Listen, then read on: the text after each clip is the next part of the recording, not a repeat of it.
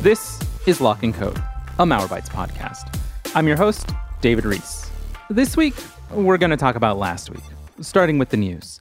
On Malwarebytes Labs, we try to cut through the confusion regarding Instacart's reported breach.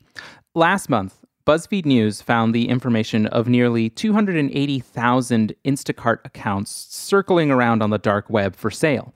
The data included names, order histories, and the last 4 digits of credit card numbers. And BuzzFeed News verified the data's accuracy with at least 2 Instacart customers and a cybersecurity expert. But the story took a turn, as Instacart said it was not breached. Instead, the company said account owners perhaps compromised their own security with reused passwords. Our take? Password reuse is bad. Very bad. But cybersecurity, as the saying goes, is a team sport. And if nearly 280,000 team members have a problem, well, that should be a wake-up call for any business to seriously look at its security practices. Because if our best defense against account compromise is convincing people to not use the password 123456, the furthest we'll get is people using 123457. Our threat intelligence team also found that threat actors are continuing to deploy coronavirus-related online scams. The most recent attack wave targets those applying for COVID-19 relief loans, relying on phishing emails that impersonate the U.S. Small Business Administration. We found one scam that could deliver the nasty downloader GUloader, and 2 phishing scams that attempted to steal login credentials or banking information. Back in March, I thought we'd write 2, maybe 3 coronavirus jokes for all of 2020. But 5 months later, I'm still in my home, this podcast is still recorded in my living room, and cyber thieves are still relying on the pandemic to scam people. Is this what they meant when they said, "We're all in this together"? We also warned readers about a Chrome extension that doesn't tell the whole truth about its permissions. The extension, called PopStop, promises to stop pop-ups, and it asks users to grant access to their browsing history. But once installed, PopStop goes further, actually hijacking user searches. I would like to add that the extension also fails to fulfill its stated purpose online, in which, due to a spelling error, it is not a popper blocker, but a poper blocker. The Pope, as I checked this morning, has not been blocked.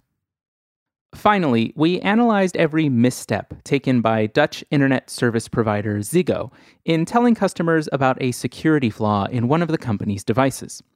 Ziggo's intentions started strong. With a vulnerability found, the company emailed customers about necessary steps to protect themselves. The email itself, however, raised eyebrows. First, the email went to users who did not own the device with the vulnerability. Second, the email mentioned a vulnerability but did not specify what it was. Third, the email included a variety of spammy-looking links that promised further instructions. So, to Ziggo and every other company facing these issues, some advice. Specify the vulnerabilities you find, and include instructions in the body of the email, not behind a link. Finally, stop relying on corporate email templates that can look, well, a little fishy. In cybersecurity news across the world, CBR reported that a major Intel leak of some 20 gigabytes of source code, schematics, and other sensitive data was blamed on a misconfigured content delivery network server protected with the password Intel123. Did we not just talk about passwords, people? The Hacker News told readers about the latest developments out of DEF CON 2020, in which presenters showcased vulnerabilities in Zoom's Linux client that could have allowed hackers to swipe user data and even run malware as a sub-process. And for this year's all-digital conference, I can learn all these things without attendees hacking my phone. The Independent warned folks that phishing attacks rose dramatically this summer against Netflix, HBO, YouTube, and Twitch users. As usual, the hackers are likely interested in login credentials that could grant entry to other separate online services, and not in, say, getting all that cool content from YouTube Premium. The Wall Street Journal reported that the video making app TikTok previously tracked user data by collecting Media Access Control, or MAC, addresses, which is a practice Google banned in 2015. TikTok ended the practice last November, but I imagine the company is more concerned about ending its entire service come this September. Finally, TechCrunch provided some watchdog reporting by showing that following Google's updated advertising policy ban on stalkerware-type applications, some popular apps of the same type still snuck through. This is serious stuff, and we hope Google addresses it soon. Our main story today concerns parental monitoring apps. These online tools give parents the capabilities to spot where their kids go, read what their kids read, and prevent them from, for instance, visiting websites deemed inappropriate. And for the likely majority of parents using these tools, their motives are sympathetic. Being online can be a legitimately confusing and dangerous experience. I mean, if anyone understands that, it's us, a cybersecurity company. But where parental monitoring apps begin to cause concern is just how powerful they are. Listen to some of those capabilities again. Reading every sent and received text message, viewing GPS location and history, looking up call logs that reveal what number was dialed and when, and rifling through all types of media, including goofy videos with friends and private photos. For some of these apps, their capabilities start to sound not so much like parental monitoring, so much as child surveillance. As several studies have shown, when the line from safety blurs into surveillance, kids, and especially teens, push back. According to the science magazine Nautilus, a one-year study of junior high students in the Netherlands showed that students who were snooped on by their parents reported more secretive behaviors, and their parents reported knowing less about the child's activities, friends, and whereabouts compared to other parents. Further, the organization UNICEF warned that as children get older, the arguments for constantly monitoring them become harder to defend. The organization said, while parental controls may be appropriate for young children who are less able to direct and moderate their behavior online, such controls are more difficult to justify for adolescents wishing to explore issues like sexuality, politics, and religion. Now, knowing that, of course, doesn't make it any easier for parents to stop worrying. To help us better understand parental monitoring apps, their capabilities, and how parents can choose to safely use these with their children, we're talking today with Emery Roan, Policy Counsel at Privacy Rights Clearinghouse. Emery, welcome to the show. Hey, thanks for having me. Emery, for our audience, can you help describe who you are and what you do at Privacy Rights Clearinghouse? Sure, yeah. My name is Emery Roan. I'm Policy Counsel, like you said, at Privacy Rights Clearinghouse. That means I help guide the policy and advocacy goals of the organization. PRC is a consumer privacy nonprofit. We're based in San Diego. We have been for more than 20 years now. We're dedicated to improving privacy for all by empowering individuals and advocating for positive change. So as Policy Counsel, I direct a lot of our advocacy goals. I keep on top of our legislative efforts and talk to folks like you. Let's get right into it. I mentioned, some of the capabilities at the top of the show of these types of apps, but that's kind of just grazing the surface. Can you tell us first about the capabilities of these types of mobile apps? Yeah, sure. You hit a lot of the big points right in your introduction there. I think it's important to keep in mind that these kinds of apps and services run the gamut. There are the built-in, baked-in parental monitoring features on your Nintendo Switch and on your iPhones and Android devices. There's also, remote services that don't even require to be installed at all that simply keep a tab on your children's social media accounts. And then on the far end of the spectrum, there are very sketchy applications that require you to root or jailbreak your device, that hide the application once it's installed, that surreptitiously send out not just location information, but all of the communications that your child may send. It may have a keylogger on the device. It may let them be able to remotely turn on the webcam or the microphone, remotely be able to see what's on the screen. Point being that there's a spectrum there from kinds of services and settings that reasonable parents can use to sort of keep their children safe, relatively safe online. And then there's software that is pretty much indistinguishable from spyware or even stalkerware that is used oftentimes to abuse spouses, significant others, strangers. If you think about what you want to know if you're a parent, and it's a lot of the same things you want to know if you're a stalker. It's a lot of the same things you want to know if you're an enterprise business managing a whole fleet of devices. The point being that the same technology can be used for a whole myriad of different ways. And, parental monitoring may be something that, you want to dip your toe into, but keep in mind that it certainly exists on the spectrum and it can get really messy really quick. With these quite invasive capabilities, I also wanted to know, are there things that these apps can't do, right? Because part of me, if I had a kid, I'm assuming that they're pretty savvy. They're going to understand how to skirt certain systems. And so, right, I'm wondering as a parent, what can't these things view? Is it as simple as my kid starts using private browsing on their web browser? Does that suddenly mean that one of these types of apps is thwarted? Is it that simple of a relationship? I mean, yes and no, right? I think that first off, to start things off, if you're a parent that's going to be using one of these services in a sort of antagonistic relationship with your child, you can be rest assured that you're setting your kid up on the path to learning how to keep secrets from you and learning how to circumvent those restrictions. It's going to happen. Absolutely. So many of these solutions can be circumvented. Kids are extremely clever. And so, if you're not setting it up correctly, or if you're setting it up insecurely, if the application only monitors certain aspects of the device, your kid is going to find ways around that. And that might be such an uphill battle that you should consider that from the outset, whether or not you really want to get into that kind of arms race with your child, because you might find yourself on the losing side of that pretty quickly. But to get back to your question, it is going to depend on what kind of service or app you're using. The baked-in features of iOS are really focused on screen time limiting. So, you can manage what applications are able to be installed based on the rating in the App Store. You can set which applications can be open at what times. You can set some kinds of, explicit filters for Apple content. But, the iOS features for parental monitoring are certainly not going to be able to touch Signal or WhatsApp messages. The iPhone baked in features are not going to do anything about monitoring Facebook. So what you're actually monitoring is absolutely going to depend on the type of monitoring solution you're deploying. I hate using monitoring solution.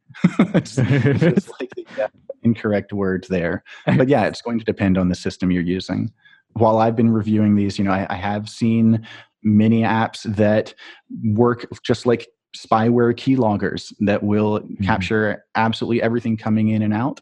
Usually those will require your phone to be jailbroken or rooted.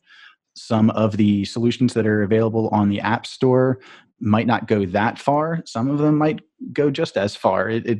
There's a whole market for these kinds of services. I've seen at least one service that touts that they are deploying AI to help parents, manage the massive amounts of information they're getting so that it can do things like predictively warn parents about self-harm or bullying or threats of violence. It's a market. It's the short answer there. Right. You touched on this a little bit here, right? That some of them require jailbreaking or rooting the device. And I wanted to know, it seems like, again, the answer here is it runs the gamut, but are these types of tools available on the Apple App Store? Are they available on the Google Play Store? Or are they all, requiring a high-tech proficiency? Are they all requiring jailbreaking and rooting? Things that, I'll be honest here, I don't know how to do. I've tried. I tried to root my phone once, actually for a experiment into monitoring apps. I couldn't get it. So yeah, what kind of proficiency is required for deploying these apps? I mean, most of them are dead simple. Many of them are on the app stores. Android tends to have, Google has more of a hands-off approach to their app store, so you're going to find more monitoring apps on there. iOS did make waves last year when they purged the majority, I think most of the most popular parental monitoring apps on their app store because of the potential for abuse and the potential for stalkerware. Big props to Eva Galperin over at EFF for really driving that change. There are other apps that will require, you to actually have your device, and they will disguise what is going on by saying that they have an application and you need to plug in your device to the computer while you run the application. And that handles much of the rooting or jailbreaking in the back end so that it's pretty easy for the user. A lot of Android apps are going to be, and at least in the ones that I've reviewed, Android monitoring apps tend to have more widespread access to the device than iOS apps do. The iOS monitoring apps, usually you need to install a device profile to the phone, which is a second step. It's certainly not difficult. It can be done entirely on the device by following a tutorial. But that would essentially use the same kind of technologies that enterprise solutions use to manage fleets of devices that would let the user remotely access and wipe and manage the applications on the device. The long and the short of your answer then is that there are certainly jailbreak and rooting solutions, but there's also plenty of options available on the app stores themselves. It is not difficult at all to install these.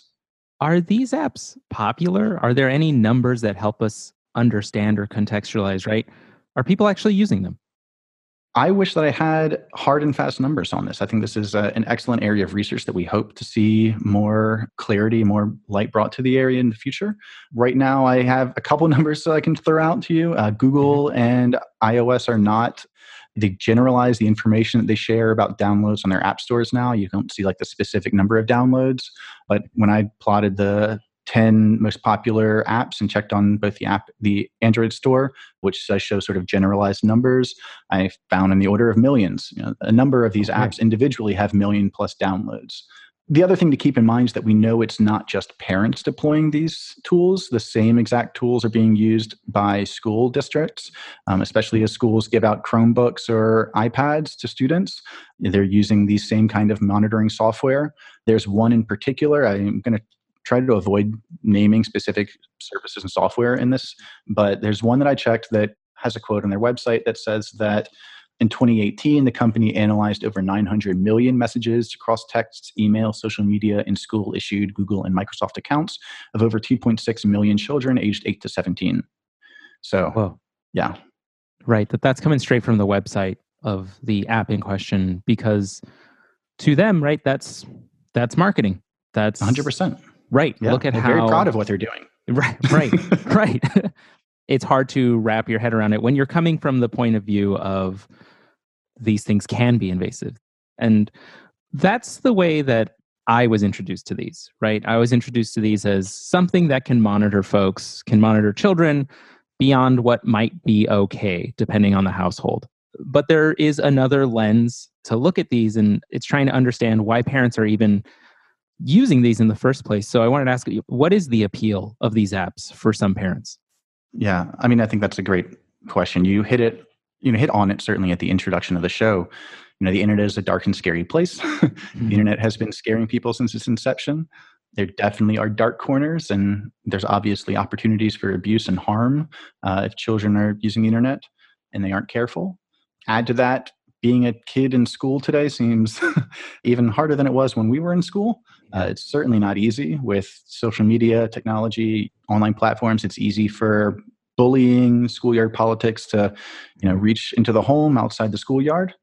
The jury is still out on whether internet addiction is a thing, but it's probably a good idea to manage the screen time of your children. There's a whole host of very legitimate interests in keeping tabs on, educating your children on digital literacy and using technology safely. I'm not a parent, but I could certainly understand the inclination as a parent to want to be able to pull up your phone and know exactly what's going on with your child, just like you know exactly what's going on with so many other things, other aspects of your life. The internet has trained us to sort of expect these solutions to be available at the tap of a button. I think that the important thing to keep in mind, though, is balancing that with that sort of initial expectation of yours that you had. That is, fundamentally, is it really that different from demanding that your child unlock their diary and give it to you at the end of every day? This world has always been a dangerous place, There's always been harm out there. But I think you have to, as a parent, really consider whether or not the solution is talking with your kid about these issues, educating them about the world, being the safe person they can talk to and share their secrets, or if the solution is trying to parent by policy and shelter them until they turn 18. By the way, that's ignoring the fact that another side of this that is rarely talked about is that, this stuff gets deployed when kids are kids, but then it sticks around on their devices until they leave the house, and sometimes even after they leave the house. There's plenty of horror story reviews on any of these applications on the app stores from teenagers talking about how their parents are, making their lives miserable, or even adults that are talking about how they still have the phone their mom gave them when they moved out, and now they're 21 years old and their parents demand that they keep these tracking softwares on their phones. So I think the appeal is pretty clear. I think it takes a concerted effort to balance that with the realities of what you're opening up. You touched on two things that made me curious as well, and something that I had been wondering about, which is you said that the internet has kind of trained us, right, to find a solution at a tap of a button. And you also said that the world has been dangerous. This isn't different. The internet isn't different in that way, that it also can be a scary place.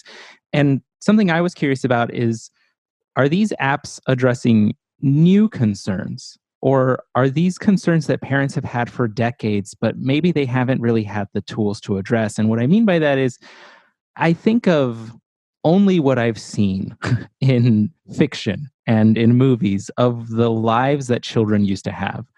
And it felt like it was a free-for-all, like I see, again, I'm basing this on fiction, so I could be extremely wrong, right? But every single, let's say, like Stephen King novel has like 11 and 12-year-olds just doing whatever they want, like in the city, and just hanging out and being unsupervised and playing. And wasn't having your kid be gone for the whole day scary? And what I'm curious about here again is, like I said, have we always desired these types of surveillance mechanisms? Have we always wanted to know where our kids are and what their conversations are with the friends who, we've only met in fleeting moments at the front door? Have we always wanted to have that, but we just haven't had the capability, and now maybe this is scratching that itch? Yeah, I mean, I want to start things off by saying that you're talking to another 30-year-old. So, my experience of the Stephen Kingian 80s childhood adventures is also purely through fiction. So, there's a certain amount of that I am simply not qualified to speak to. But I do think that there's a component of that question that is important, and that is to consider the ways that technology and the sort of erosion of privacy in the rest of our digital life has sort of normalized this practice and set the stage for parents to not necessarily pick up on why this is immediately objectionable. I think that if you talk to those kids, those parents, when they were 15, living the Stephen King 80s dream life, and told them that, hey, you're 15 years old, you've got to wear the GPS ankle bracelet and come home every day so we know where you are, those kids would have revolted. And, it's to a certain extent, I think that parents and kids would revolt today if it was specifically a GPS ankle bracelet, because the format matters and the framing matters.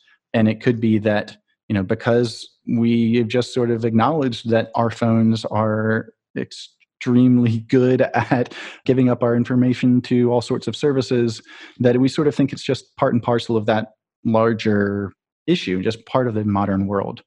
That would be sort of my take on that. I would expect that the answer is that yes, parents have since time immemorial wanted to make sure that their teenagers didn't go around and act like kids. But the other side of that is that we are uniquely empowered in 2020 with these technologies that simply didn't exist before. And so, as we move forward and parents suddenly have the ability to act on this sort of innate parental urge that we've had since time immemorial, maybe we should think carefully about what the implications of that could be. So we've talked about the capabilities here, and we've talked about the uses and the appeal, right? The sometimes obvious appeal for some parents. And we've also talked a little bit about the pushback that parents could expect from their kids, and also the risk of keeping an app here as a child grows into early adulthood. I'm curious, though, there's probably another side here, which is, are there cybersecurity risks? Are these apps secure? Have any apps suffered from a data breach? I mean, the answer to your question is anything really secure when we know that, government agencies to data brokers that we all rely on to, when everyone from Experian to the OPM can have data breaches impacting hundreds of millions of Americans, I really think that it's clear more than ever that cybersecurity is not a solved problem. And so are there cybersecurity concerns? Absolutely. We've already seen one app, I'm going to name and shame this one, Teen Safe, caught with an unsecured exposed Amazon web server just last year that exposed thousands of users' information. Thankfully, the specific information exposed in that breach was arguably pretty minor. It didn't have access to all the information that service has, but certainly it's undeniable that the more information that is collected, the more risk that is created by having that data there. To that point, a lot of these services have fairly poor privacy policies that may be following the bare minimum of what, for example, Apple requires for these kinds of parental monitoring software, which is that they don't sell or share their information that they collect to third parties. As far as I know, Android doesn't have the same policy, by the way. But that doesn't mean that information is being minimized. Doesn't mean that information is being encrypted. Doesn't mean that that information can't be transferred as the result of a sale of the business, for example. So if your concern on these issues is the sort of erosion of privacy more generally, the exposure of personal information to third parties, the data broker market, or the cybersecurity concerns with having information proliferate, that's absolutely a valid concern with these applications. All the more reason to, if you are considering dipping your toe into this area, start with the built-in features. Start checking with the iOS parental features. Start with the Android and Google Link features to monitor phones before you start downloading random apps on the internet. I will note that, in my research for this show in particular, I found at the very least one app that I am not going to name, but I am 99% sure is a scam, despite the fact that there's several dozen YouTube videos and articles that have been generated touting it. So yeah, there are cybersecurity concerns with trusting these businesses with your information when you're buying the software from them. Especially, by the way, for the software that isn't allowed on the Google or Apple App Store. If you're having to go through arcane techno-babble steps in order to jailbreak and root your device or get these applications side-loaded, that is absolutely cause for concern. You are inevitably, with any of these apps, by the way, you are enabling the app to use certain permissions on the device, which are intrinsically present a cybersecurity concern. So yeah, the cybersecurity concerns are right up there with the privacy concerns. You touched on something here that I saw myself as well for parents who do want to monitor their kids' activity. They want to keep their kids safe online, which is in looking at the guidance from Common Sense Media, right? The family-focused media literacy nonprofit. They started with, first, if you want to do these things, open communication. You have to just be upfront with your kids about your concerns, what you're worried about, what you want them to be doing safely. And then if you want to monitor and protect them online, start with built-in features, built-in iOS features, built-in Google features, Android features.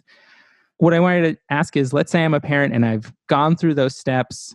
I've talked to my child as a first step, and I tried the iOS features, but I really think that I need an app.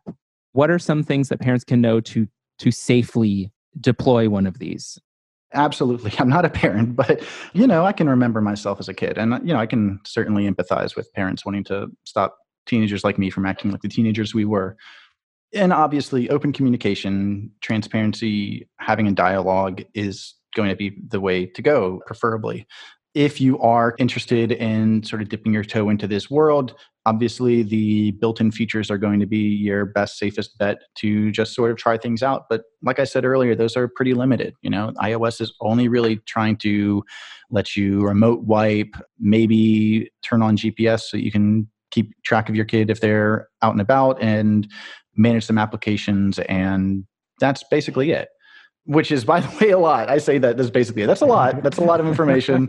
I wouldn't be comfortable with anyone having that information on me. But if you're a parent that is interested, that does have that need, then yeah, the first thing to do is to consider what in particular you need monitoring.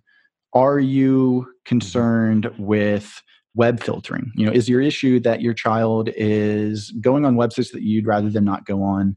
Or is there issue that your child is running with people that you're not happy them running with and doing things out in the real world that you're not happy them doing? Those are two very different situations, right?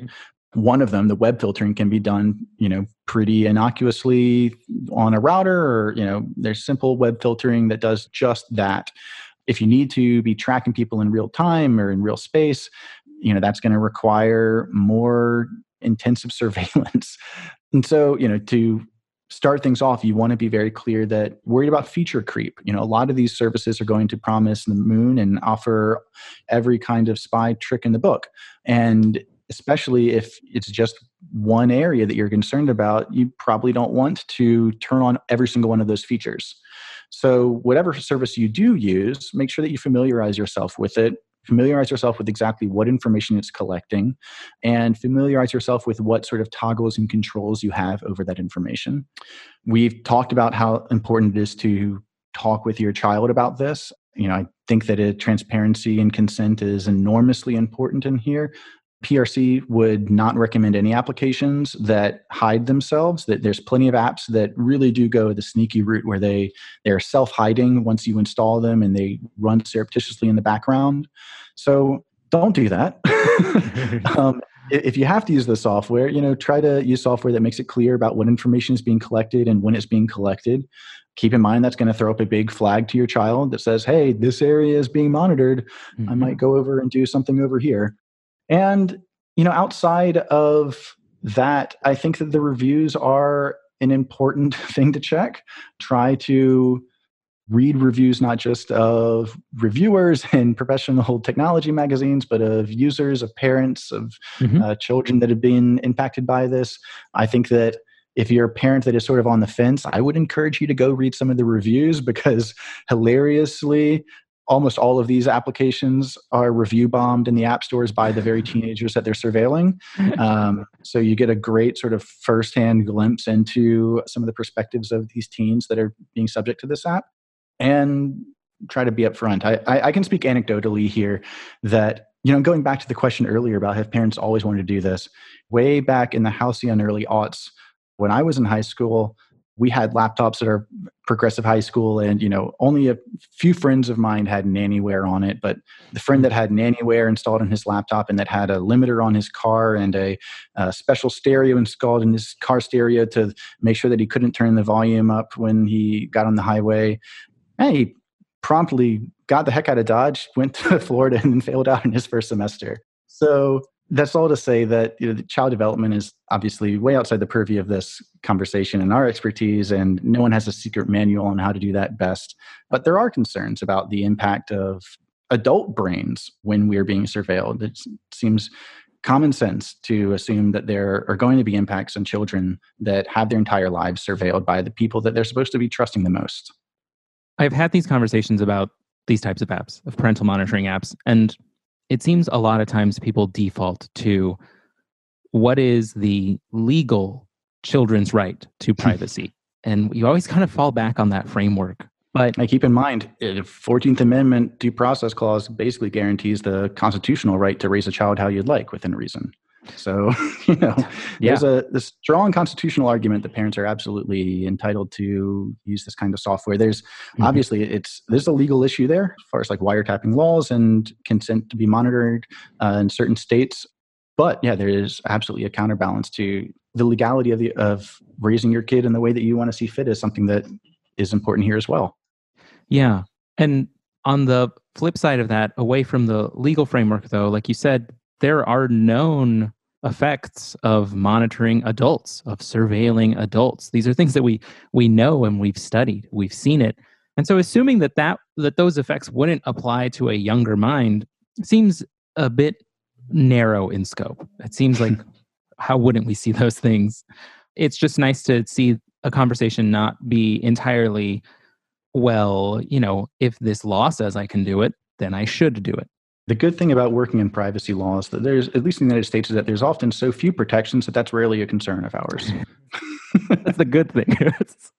The good thing is that, you're rarely constrained in these kinds of discussions about the legal restrictions because there often aren't any. Yeah. So let's talk about what there should be. Right.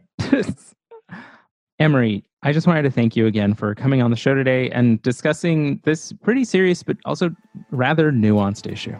It's been an absolute pleasure. Thank you so much for having me. To our listeners at home, we'll talk to you again in 2 weeks when we speak with Adam Kujawa about security hubris. What is it? How can companies spot it? And what can they do to protect themselves against it?